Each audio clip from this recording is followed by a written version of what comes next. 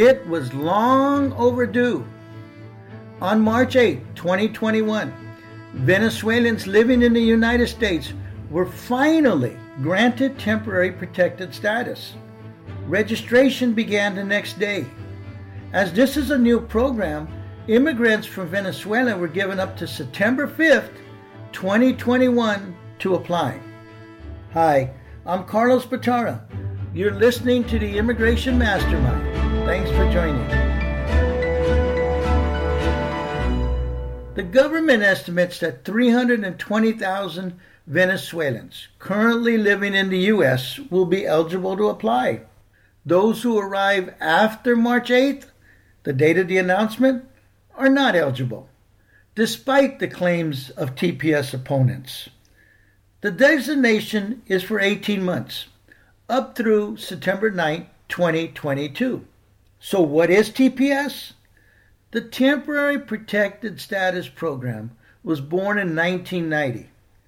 Its purpose is to provide immigrants with temporary, lawful immigration status if they are unable to safely return to their home country due to an environmental disaster, armed conflict, or other severe conditions.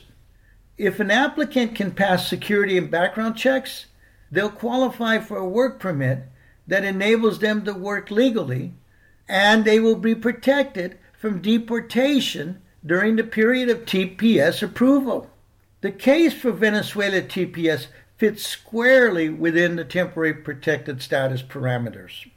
According to the head of the Department of Homeland Security, Alejandro Mayorgas, TPS for Venezuelan immigrants was granted because the country is in the midst of a brutal humanitarian crisis that is marked by widespread hunger and malnutrition, economic collapse and a crumbling infrastructure, growing threats from non-state armed groups, limited access to health care amid the COVID-19 pandemic, and political repression and violent crackdowns on free speech.